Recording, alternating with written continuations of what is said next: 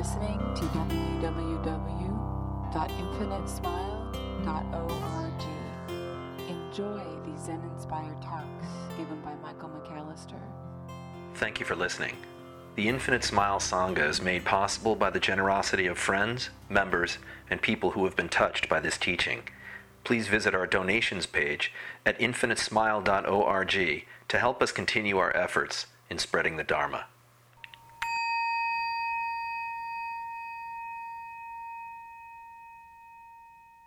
So what's the boundary between you and peace? Where is it that you search for peace?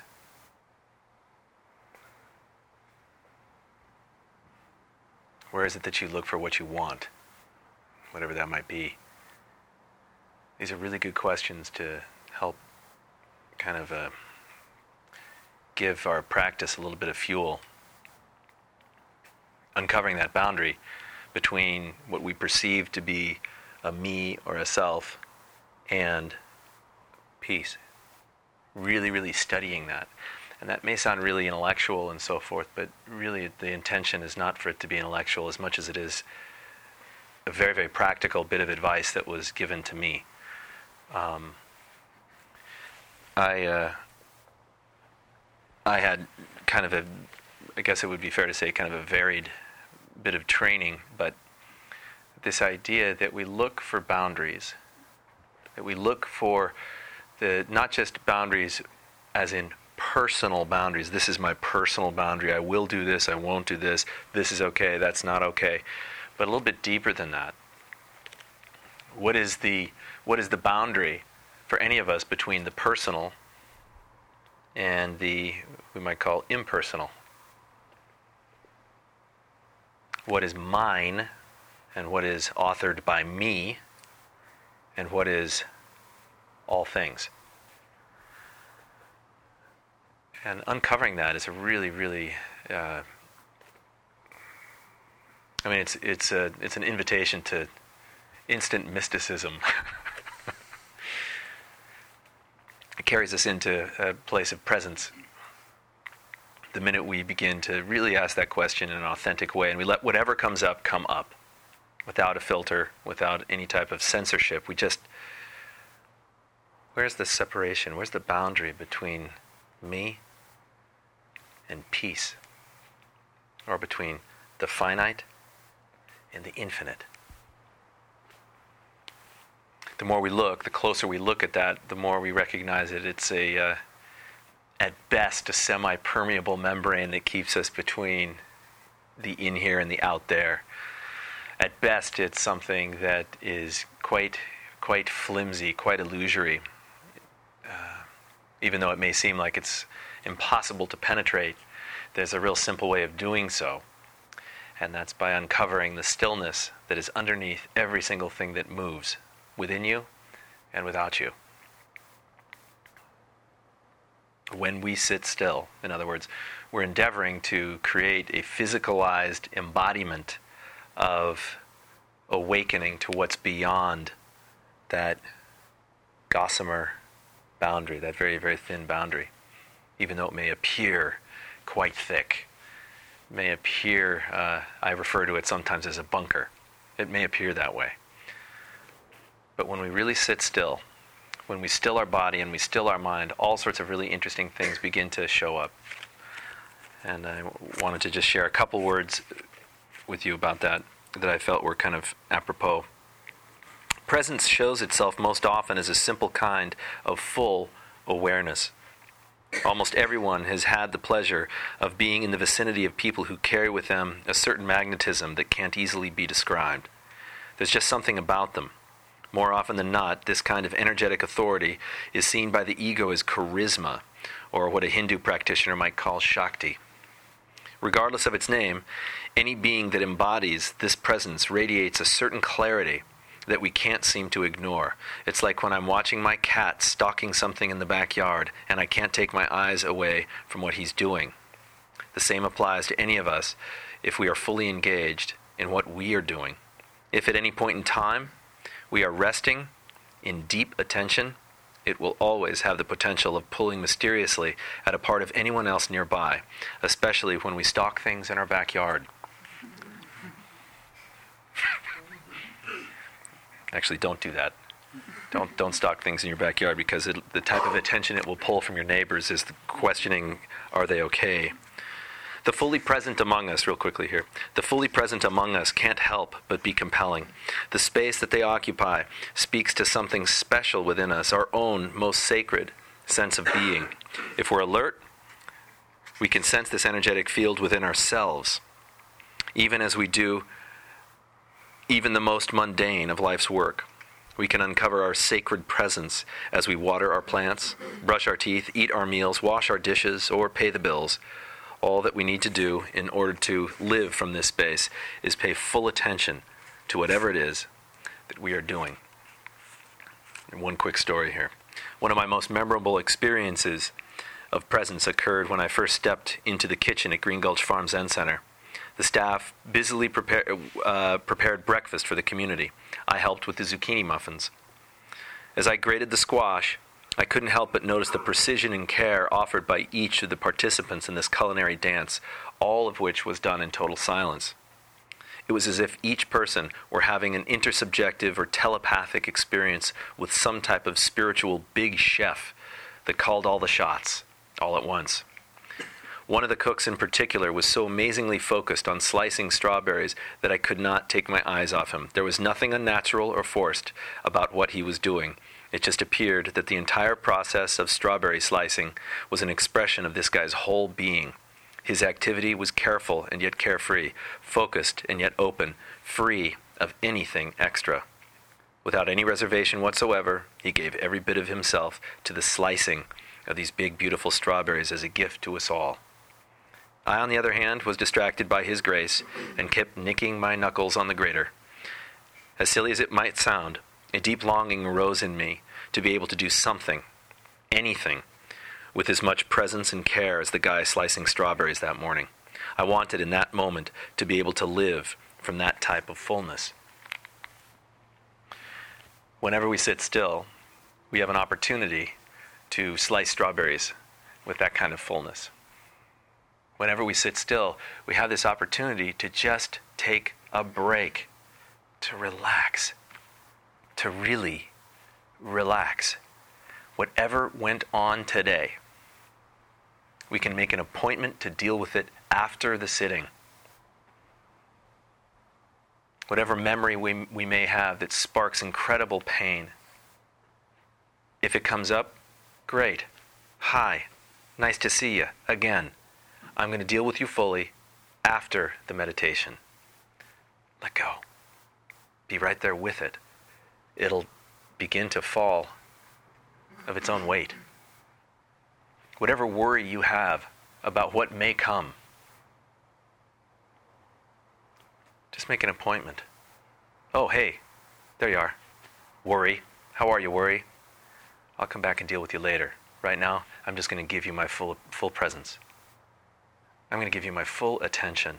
And the light of that awareness has this mysterious ability to be able to break those bonds that whatever future worry you may have, whatever fear you may have, whatever pain you may have that comes up from the past, whatever memory you may have, they begin to pass by in this big sky mind of ours like clouds. So let's practice that. Our strawberry slicing tonight will be just sitting still as best we can. When thoughts arise, we watch them. Hey, thought. Don't evaluate it. Just, how are you? And if it answers you, just internally smile. Infinitely. Give it the infinite smile. Okay?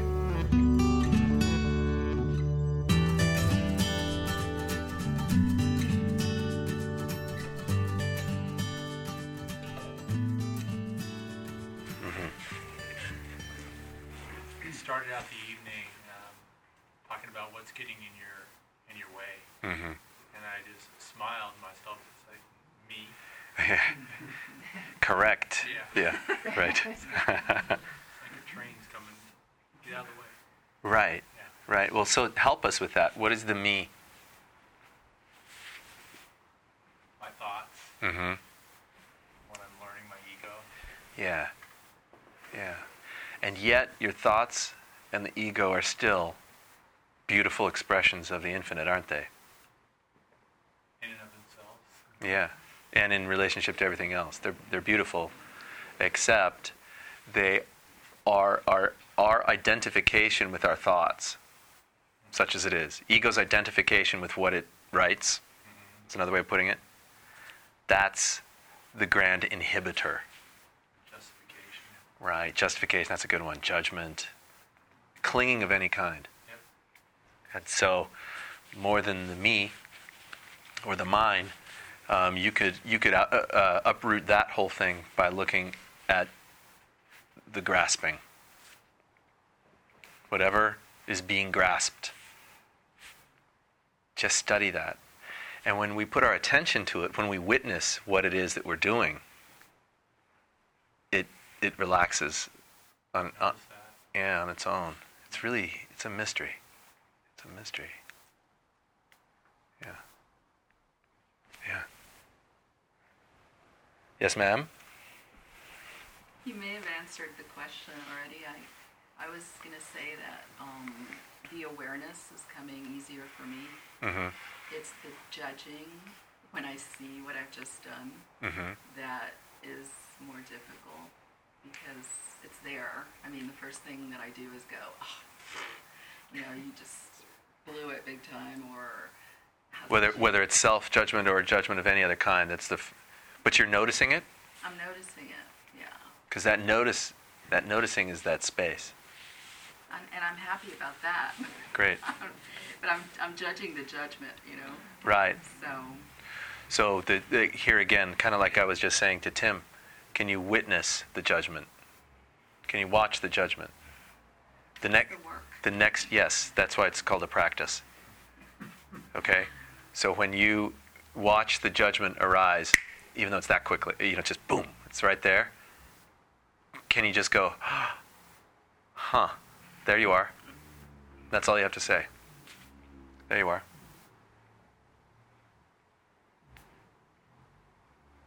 It's an idea.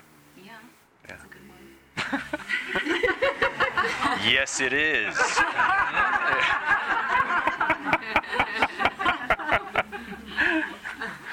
Yeah. Mwah.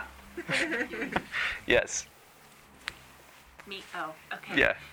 So, in each moment, if there's a death and then a resurrection, Mm-hmm.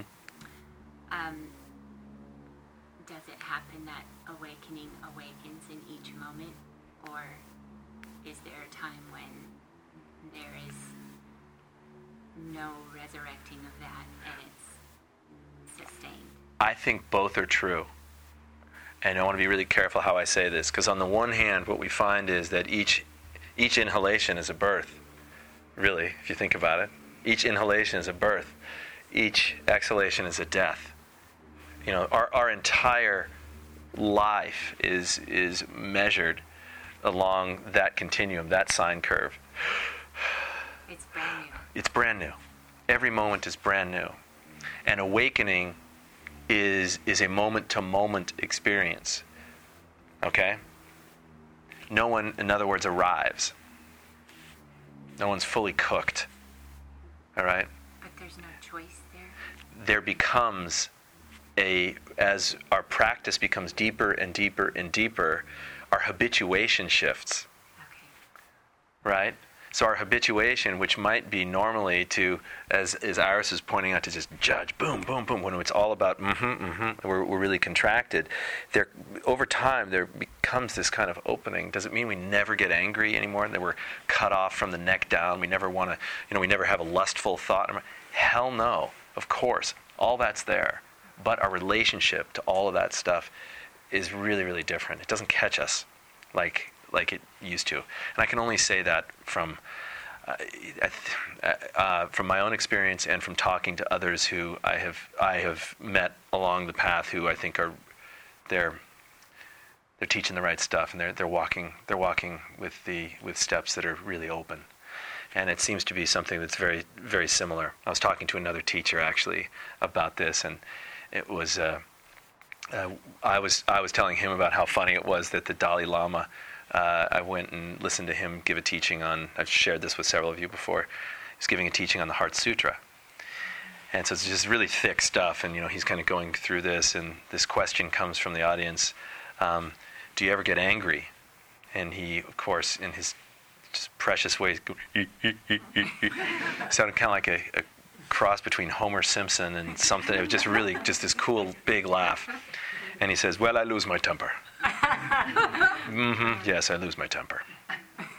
And you heard a resonant gasp.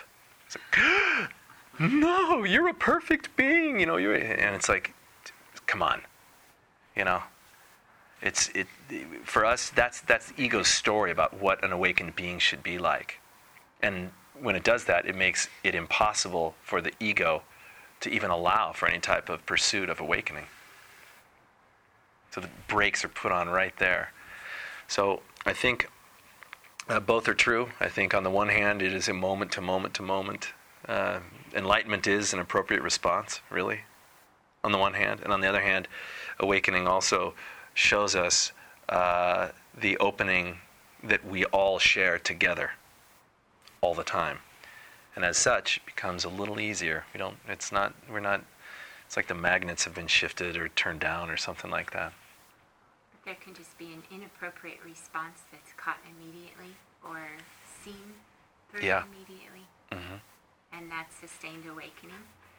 I don't know. I think we've talked about this before, there's no permanence, right? Awakening isn't permanent. You could find someone, I'm sure some of you have even run into teachers that, clearly they move with it, that they're just dripping with that throb of presence, right? And they're total jackasses. And they've done all sorts of jackassery. Damage. Yes. I like damage better, although jackassery is more fun to say. Are you hearing me? Yeah. It's fascinating. It's fascinating. So it is a practice. It is a practice. We're all on the path. Whether you're a teacher or not, you're on the path. Yeah. Teachers are students too. And students are teachers. Yeah. Mm-hmm.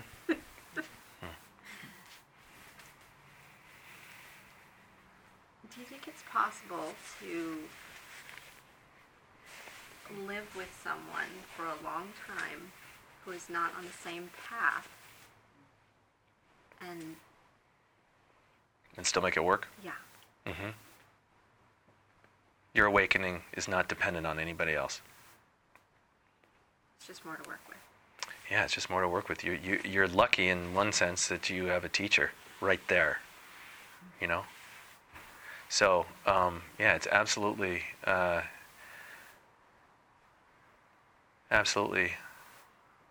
not a requirement. Every time he bums you out, pisses you off, says something mean, that's something for you to practice with, okay?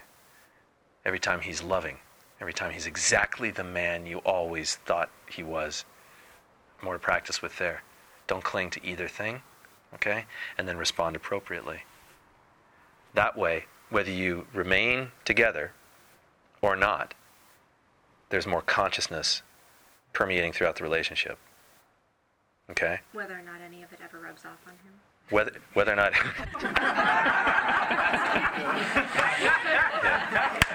yeah. Don't hold back. Maybe I won't record this part. Here's the thing, Aaron. What happens is the unconsciousness cannot last in the face of consciousness. It has to move. Okay? And that's something for you to look at too. Where does your unconsciousness go? Because the most contagious thing in the world is unconsciousness, right? And so if his unconsciousness is actually forcing yours, then you have dysfunction. If his unconsciousness can be met with the white-hot fire of your awareness, suddenly the relationship changes because there's more awareness there. Now, both of you at that point need to make a decision. You keep going or no? And it's scary. Lots of people, they'll stop their spiritual work because they don't want to ever have to face that, even though it may be what's true. You know? And they may find there's a doorway for both to walk through together. So, good luck. I totally missed what everybody was laughing about. Do you want me to repeat it? No, it's just very cute. You were saying even if it's, well, what is it going to rub off on him? And basically that's the ego saying, God damn it, I am sitting still, I am doing this meditation, and he's still so full. Right? Yes. Two things. I think what I heard you say is that when one shifts, it happens that another. If there's a shift here, there's a shift here. No.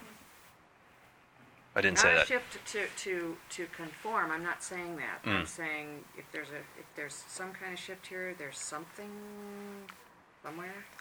Okay, you want me to clarify it? And I have another question too. Yes. Okay, so I'll start there. If the shift occurs within you, okay, and you can practice being present with all of their unconsciousness and your unconsciousness simultaneously, the relationship has to change. The relationship has to change. They don't, but the relationship does. That's what I was trying to communicate. And what is responding appropriately? I don't know what the appropriate... Yeah, the I usually doesn't. The I usually responds to get something. But when we are actually seeing through the I, when the separate sense of self, when that boundary begins to fall away, the appropriate response is always something that is generous to all parties, including the self.